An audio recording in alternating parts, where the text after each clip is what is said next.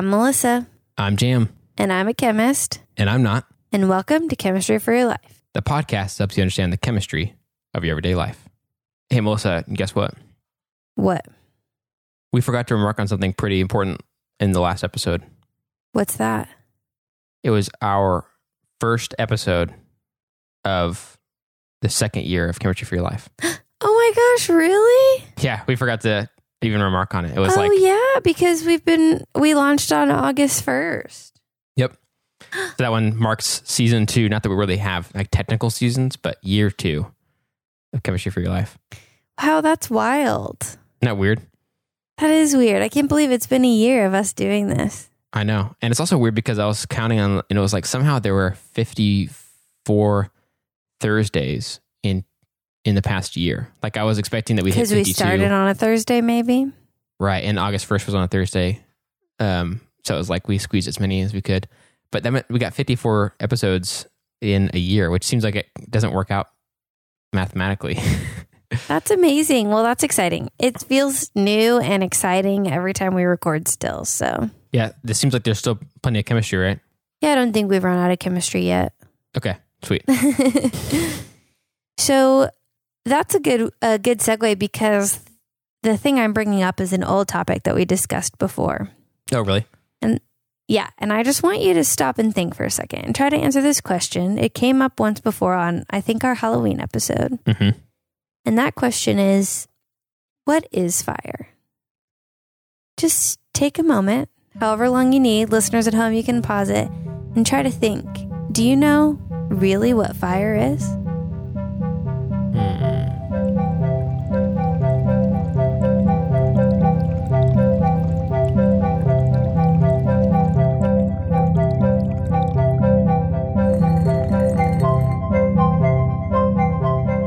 Okay, I've been thinking about it, and I still am pretty in awe about what it is and immensely curious, just like I was after the Halloween episode.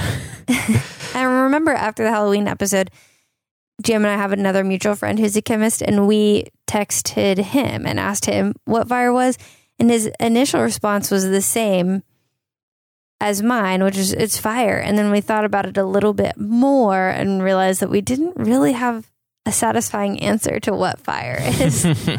We may also have even gotten this question from listener Grant T. I think he may have been the initial spark. So it's a long reaching question that's been in the minds of us Chemistry for Your Life people. And so I'm going to say the short answer.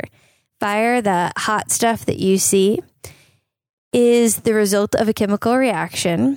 That the fire itself, the hot stuff, the visible hot area is a release of energy. Oh. So a chemical reaction takes place and there's a very fast release of energy that's both warm, it's a release of heat energy and light energy. Huh. That's what the little flames are, is light and heat energy being released.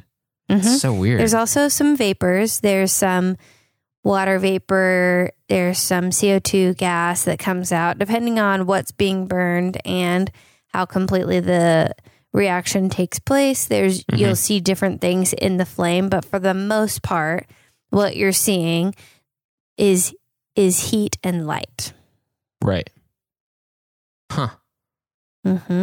I guess that makes sense, but it feels just like so weird to look at if you really think about it. There's these little flames kind of wiggling around, and that's the release of heat and light, which is just strange. Right. I know. It feels almost like an anticlimactic answer.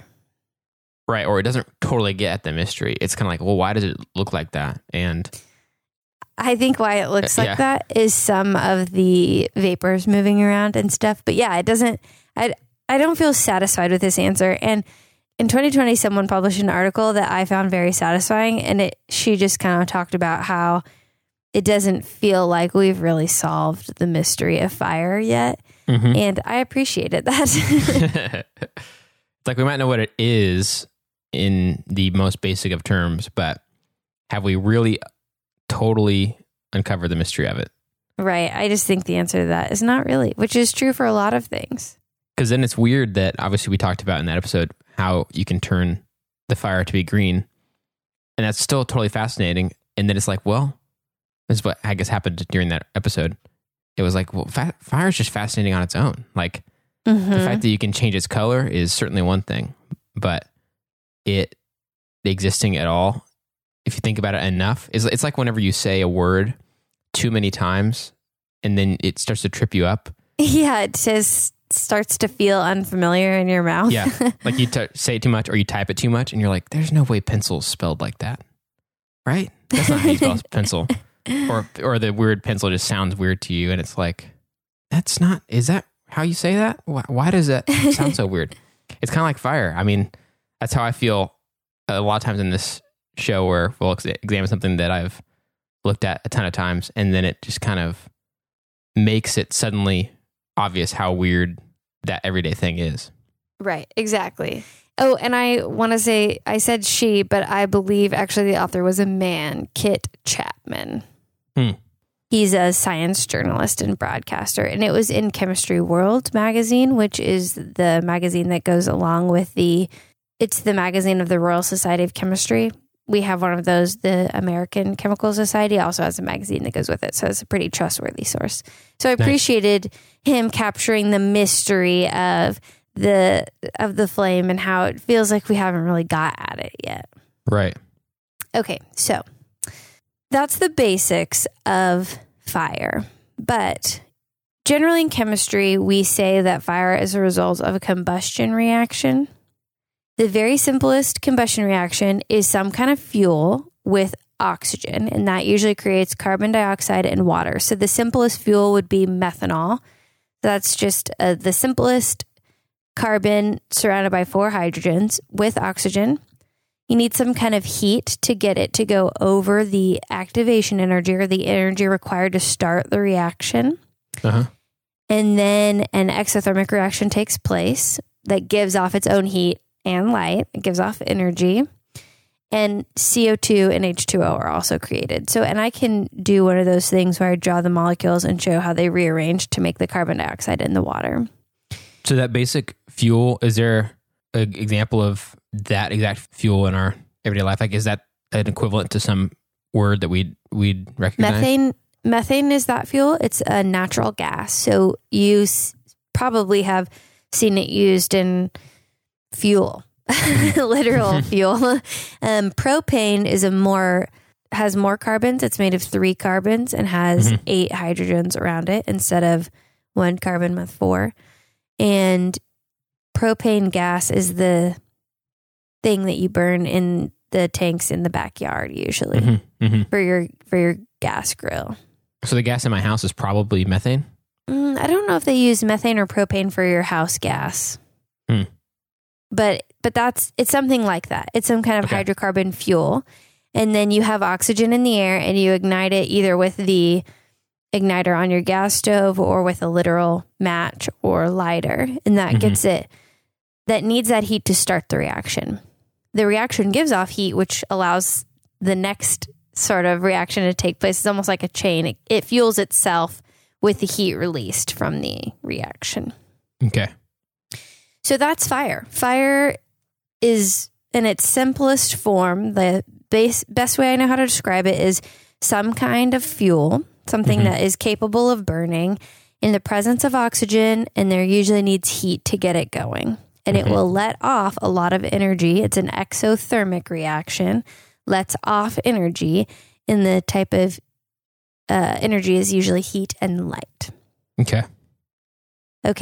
And the light comes from the electrons moving around. When electrons are excited, they absorb energy, then they let off that energy and come back to their non-excited state. And a lot of times that'll be in the form of light. As they're coming back down. I think we talked about that in the past. As they're coming back down. In the green that's fire when it shows episode. up. Okay. Yeah. So I won't get too much into that, but you can go listen to that episode. Dang, that's crazy. There's a lot going on there in that little flame that we use every day. If you have a gas stove, I guess. Or if you light candles every day. Right. True. The wax in candles is the fuel. Oh. Mm-hmm. Interesting. And your lighter is that ignition. Mm-hmm.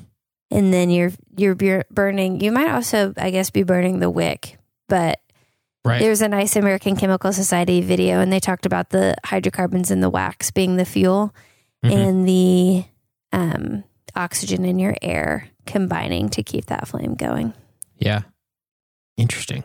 Okay, now I think we're going to take that and apply it to a bigger, more relevant situation that's going on now. So before we kind of shift gears, can you give that back to me? Can you explain that back? Yes. Okay, so fire we're seeing the result, basically. It's an ongoing thing, but it's this chemical reaction that's already started, and we're seeing it be happening. But before it could even happen, we have to have a fuel, so a gas of some kind, or I guess a liquid fuel as well. You can even have wood fuel. There's hydrocarbon in wood. And dang, it's weird. I wouldn't have thought of them. Obviously, that's like when people say adding fuel to the fire. I always just think of you're adding like a lighter fluid. Yeah, right. I don't think of wood as fuel, but obviously it is. You have to have that and oxygen, which the oxygen thing is interesting. I remember like as a kid putting a lid on a candle or something on a candle and it dies out. Mm-hmm. That's interesting. I don't fully understand that, I don't think. But if you have those things present and some ability to raise the temperature just enough for, how'd you say that? For some sort of threshold to be started for the reaction to begin. Yeah, you kind of have to give it enough energy for the reaction to go, and that's called the activation energy. Okay, right, because the heat is energy, so it's getting things going, not just raising the temperature of stuff, but it's also adding energy to the situation. You kick it off. You give it a little jump start there. Right. And then the fuel and the oxygen are reacting together. Mm-hmm. And they are, as a result of that reaction, giving off heat and light, specifically the light part being because the electrons are getting excited and then they're coming back down from that excitement and they're giving off the light as they do that. And the heat is the energy, just exothermic. It's just another form of energy. So it gives off light as a byproduct of energy and heat as a byproduct of energy. And then there are some leftovers of some kind from that. You said water and CO2? Yes. Those are what would you call those? Those are also products of the reaction. Okay, all of those are products. So we learn about exothermic and endothermic reactions in general chemistry. So the first or second semester chemistry. And the way that we tend to teach our students is you'll have your products that are formed as a result of the reaction, and your reactants are what you mix together to make the reaction occur. And heat and energy can become a product, or you have to put them in to make it go. In this case, there's an activation energy, so there is that heat that kicks it off, but much more heat is given as a product than usually kicks it off. So you can think of the carbon dioxide, the water, and the heat and the light all as products of this reaction. Okay. So they all are a result of the combination of oxygen and whatever your fuel is. Now, the kind of combustion reaction we're talking about here is if it completely reacts, a complete combustion reaction. Sometimes it doesn't completely combust, and you can get carbon monoxide as a byproduct from fire. You can get other gases coming depending on what your fuel is. You can have other things going on, but that's pretty, complicated. So I just went with a very basic. You can imagine burning natural gas with oxygen present with an ignition point. And that's going to give you your carbon dioxide and water if it completely reacts. Man, I see what you mean about it. Feeling like there's still so much mystery that's not yet solved, because it feels like, okay, I have a basic understanding now, but it still seems so weird. It really is still so weird. And even how to extinguish fire is still being studied. So in that article that talked about the complexity of fire, being hard to grasp still. They talked about trying to find new ways to put out fire besides simply dousing it with water when that's not feasible or could cause more damage. Mm-hmm. And they talked about using sound waves and electricity to put fires out, which is wild to me. I know. Jeez. And I don't think we could get a ton of information about that. It seemed proprietary because it was at the U.S. Defense Agents, the U.S. Defense Advanced Research Projects Agency is what they were working on. So I don't think he could probably give us a ton of information, but it's really, I think, beautiful how complex it is. It kind of reminds me of photosynthesis, where we know how it works, but we don't really know everything about how it works. Right. Okay, so that's your basic understanding of fire. But the reason I really wanted to do this week is a question I got from actually your wife, Emily. Mm-hmm. She mentioned the explosions in Beirut and how storage of ammonium nitrate could have impacted what happened in Beirut. That there's a really tragic explosion that happened this past week where a lot of people lost their lives and a lot of people were injured in Beirut. And what scientists who have observed the reaction think happened is there's a very large storage of what's known as ammonium nitrate. Mm-hmm. So this chemical reaction of fire is an oxidation reaction, just like we learned about with rust. And you need an oxidizing agent for that. And ammonium nitrate is a very good oxidizer. So there was already a fire burning in Beirut, and it seemed that fire began to heat up a very large, like several thousand ton storage of ammonium nitrate. And when ammonium nitrate is exposed to heat, it can break down in a lower temperature to give you one set of products, or at a higher temperature, ammonium nitrate breaks down to form nitrogen gas, oxygen gas, and water. And that decomposition in itself is very exothermic. It gives off a lot of energy just by breaking down. And we've talked a lot about exothermic reactions. We talked about it in the hand warmers episode. We've touched on it since then, but that just basically means, just like with fire, it gives off a lot of energy. So that by itself, that decomposition can give off a lot of energy, build up pressure, and if it's stored in a way that there's not a good way to release that pressure, it can be explosive. Oh, okay. But as a double whammy, this is my interpretation, so I'm not an explosions expert, obviously. It breaks down into nitrogen and oxygen gases. And oxygen gas, as we just learned, is a very key ingredient to fire.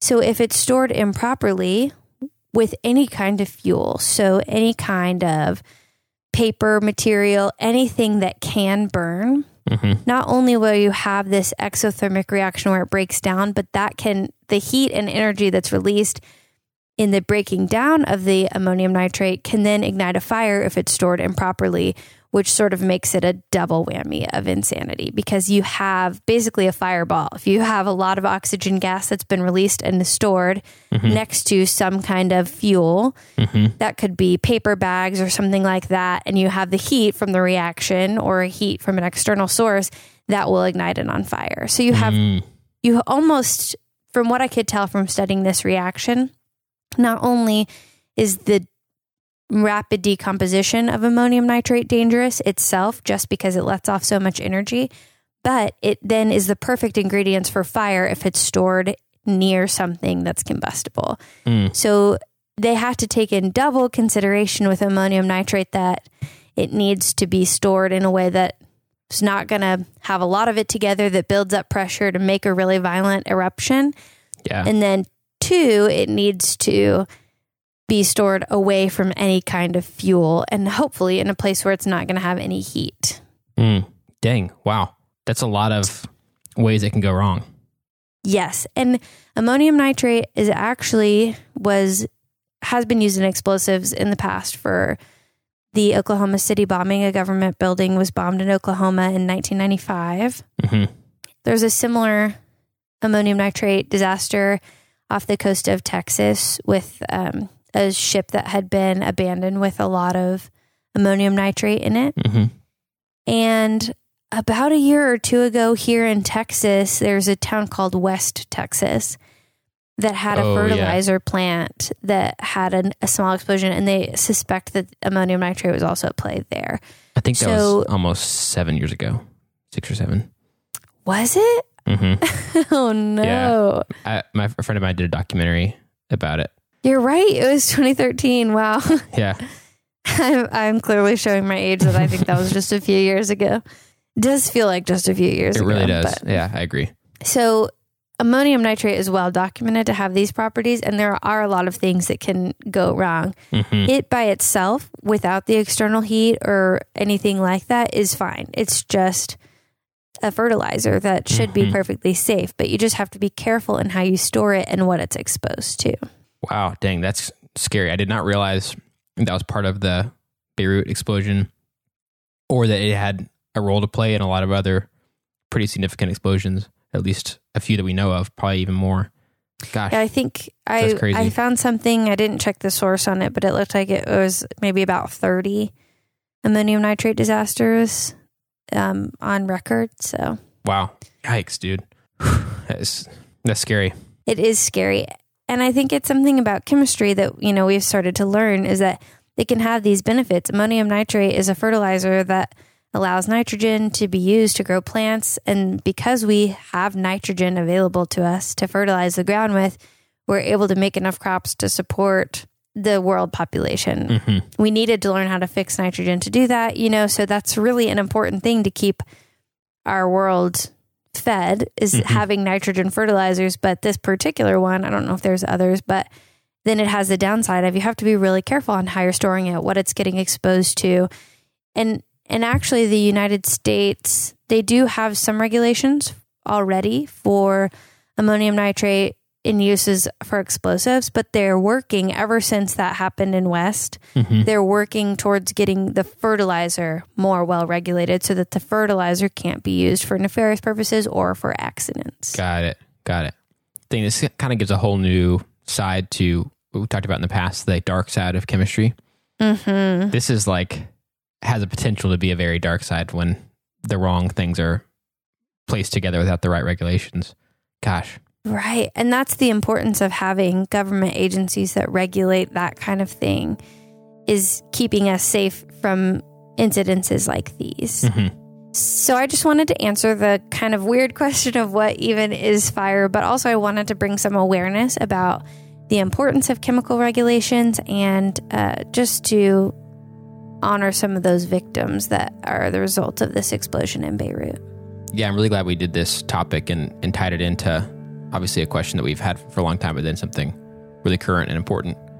We're going to add some links in our show notes to some information and some ways that you can help the victims of this explosion.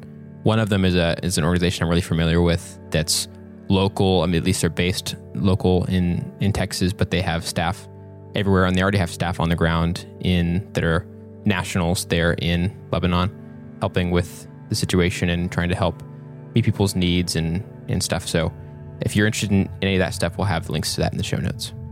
Awesome. So in light of that tragedy, rather than spend time talking about the good things that happened our week, we just wanted to wrap up here and leave the focus on those victims and that tragedy and have it fresh on your mind to go check out how you can help. Thanks, guys.